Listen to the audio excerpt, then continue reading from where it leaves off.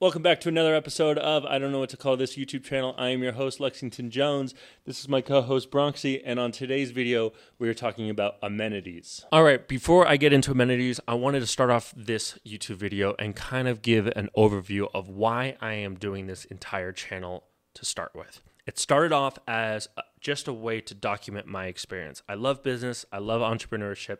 I love everything about competing and growing a business. And this channel was originally designed to just document my experience. It is now kind of transformed into a YouTube channel teaching about glamping and the education behind glamping. And I kind of wanted, with that transformation, talk about why I am doing it and the way I speak about glamping. This is the biggest part of the way I speak about glamping. I was rewatching some of my videos and I felt like it came off as too authoritative in the glamping space, and that was not my intention. By no means is this the hard and fast rules of glamping. By no means am I telling you this is exactly how you have to run a glamping business. This is merely my experiences in my glamping business, and that is it. And my whole purpose in this YouTube channel, it is to showcase my failures and successes, which I hope you can learn from, and hopefully the stories I tell you and the knowledge I give out in these YouTube videos helps you save money and time. That is literally my entire goal in all of this, is to help you save time and money from learning the successes and failures that I have done in my glamping business.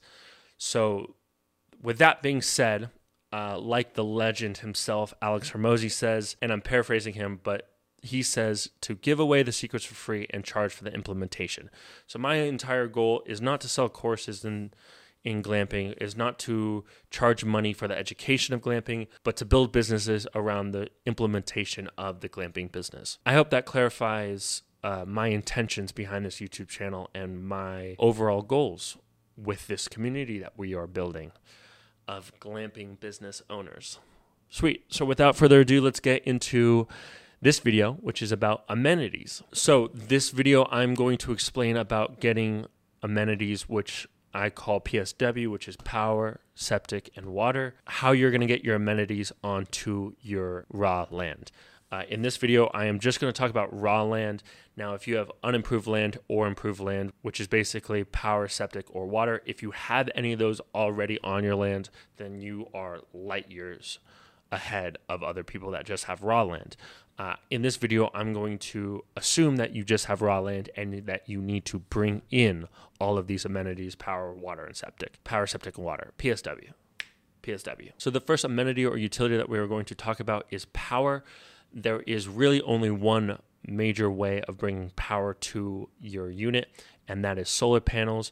Power, I would say, is the number one utility that you want to bring, as people are obsessed with their phones, and having a way to charge their phones is almost a necessity nowadays.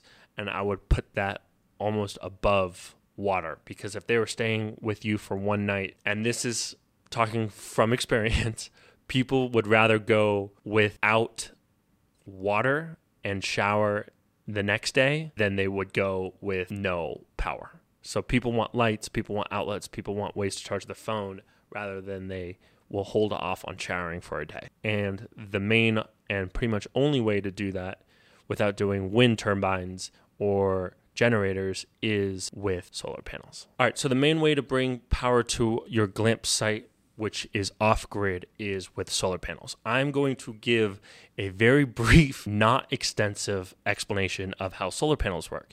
So you have the sun, right, which is a massive ball of energy, which emits heat and light. Then you have your solar panels, and your solar panels are made up of little things called solar cells. So when the sun's energy hits the solar panels and the solar cells, it causes electrons to move. This creates electricity. That electricity needs to go somewhere. It goes into a charge controller. This is the memory box of your whole system. This is basically the computer and the brains. This then feeds the electricity from the solar panels to the batteries. So you have the sun feeding into the solar panels create the electricity goes into the batteries through the charge controller. Then you have a thing called an inverter. So an inverter basically converts the voltage into your output devices, and your output could be your outlets or your lights, etc. I hope that kind of makes sense. That is a very, very brief explanation of how solar panel power works. You can buy all of these separate, your panels, your charge controller, your battery, your inverter. They can all be separate, or you can buy machines and setups that have them all together. Like, for example, the EcoFlow. EcoFlow has your battery, your charge controller, and your inverter all in one box. It's plug and play. You plug in your solar panels right into that, and you can literally plug in 3-prong outlet into that. Other setups that we have that allows you to stack up the number of watts has it all separate, and you kind of have to put them all together. There are a lot of different ways that you can do this, but that is a very, very brief explanation of it. I will go into depth in later videos about Off-Grid Utilities, which is our off-grid utilities company, but that is the gist of how you are going to bring power into your off-grid site is through solar panels, and I hope that explanation worked. That is enough for power. Next, let's go into water. So there are 2 ways to get water to your off-grid site.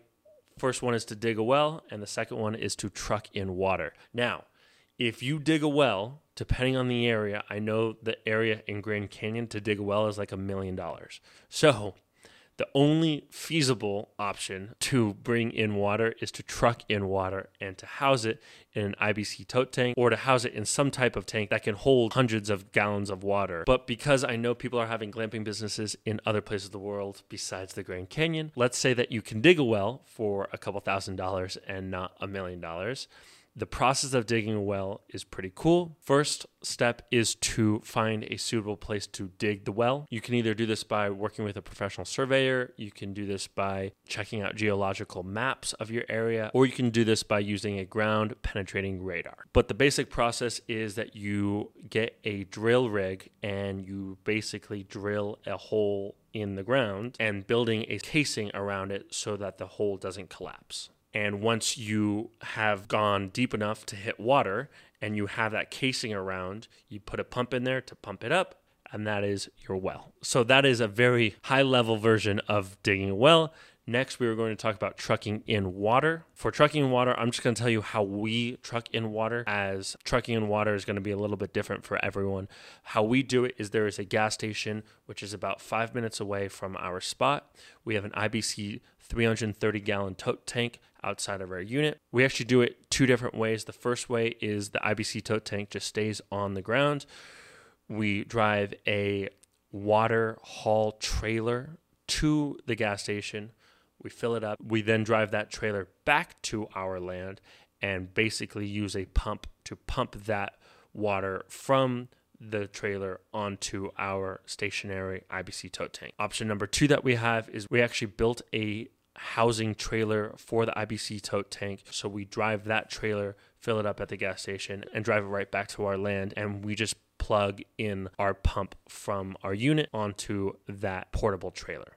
So one option is that the IBC tote tank stays on our land, and the other option is that it lives on a trailer. All right, last but not least is septic. How do you do septic? There are basically 2 ways that I know of to do septic. First one is doing an actual septic tank, and the second one is doing a composting toilet. First is the septic tank. I will explain kind of how septic tanks work. It is, think of it as a massive steel box that is dug into the ground.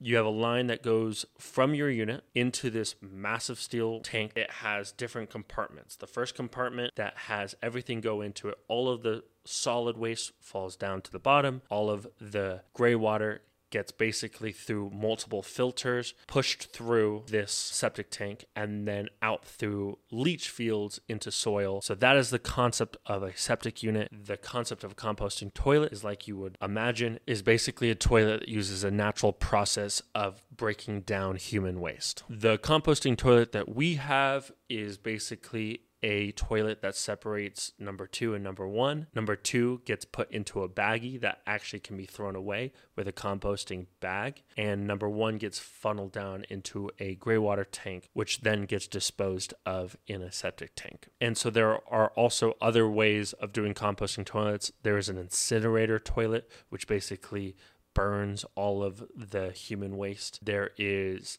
another composting toilet that basically you put manure in. There are a lot of different types of composting toilets, but the concept is basically the actual toilet itself is the process of breaking down the human waste, where the septic tank is everything gets flushed down into this massive, massive tank. It's like 1,000 gallons, I think, is the minimum tank, which is buried into the ground and is disposed of through leach fields.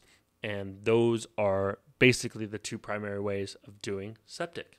A little plug is that we have started an off-grid utility company. We are focusing on just power for now. We haven't really dived too much into the water and septic off-grid utilities of what we can offer, but we are offering a full power setup with solar panels, batteries, inverters. We have a bunch of different packages depending on how many watts you need. We have anywhere from 3,000 watts to basically whatever you need power-wise, we can deliver it for you. If you want to check out our website at offgridutilities.com. So that concludes this video for amenities/utilities. Again, you have power, water, and septic. Power, your option is solar panels. Water, you can either truck in water or do a well, and septic, you can either do a composting toilet or a septic tank. I hope you enjoyed this video. I hope it gave you kind of an insight. I know we didn't dive too much into each one, but I will be doing a breakdown of off-grid utilities in a later video, and I will see you in the next one. Peace.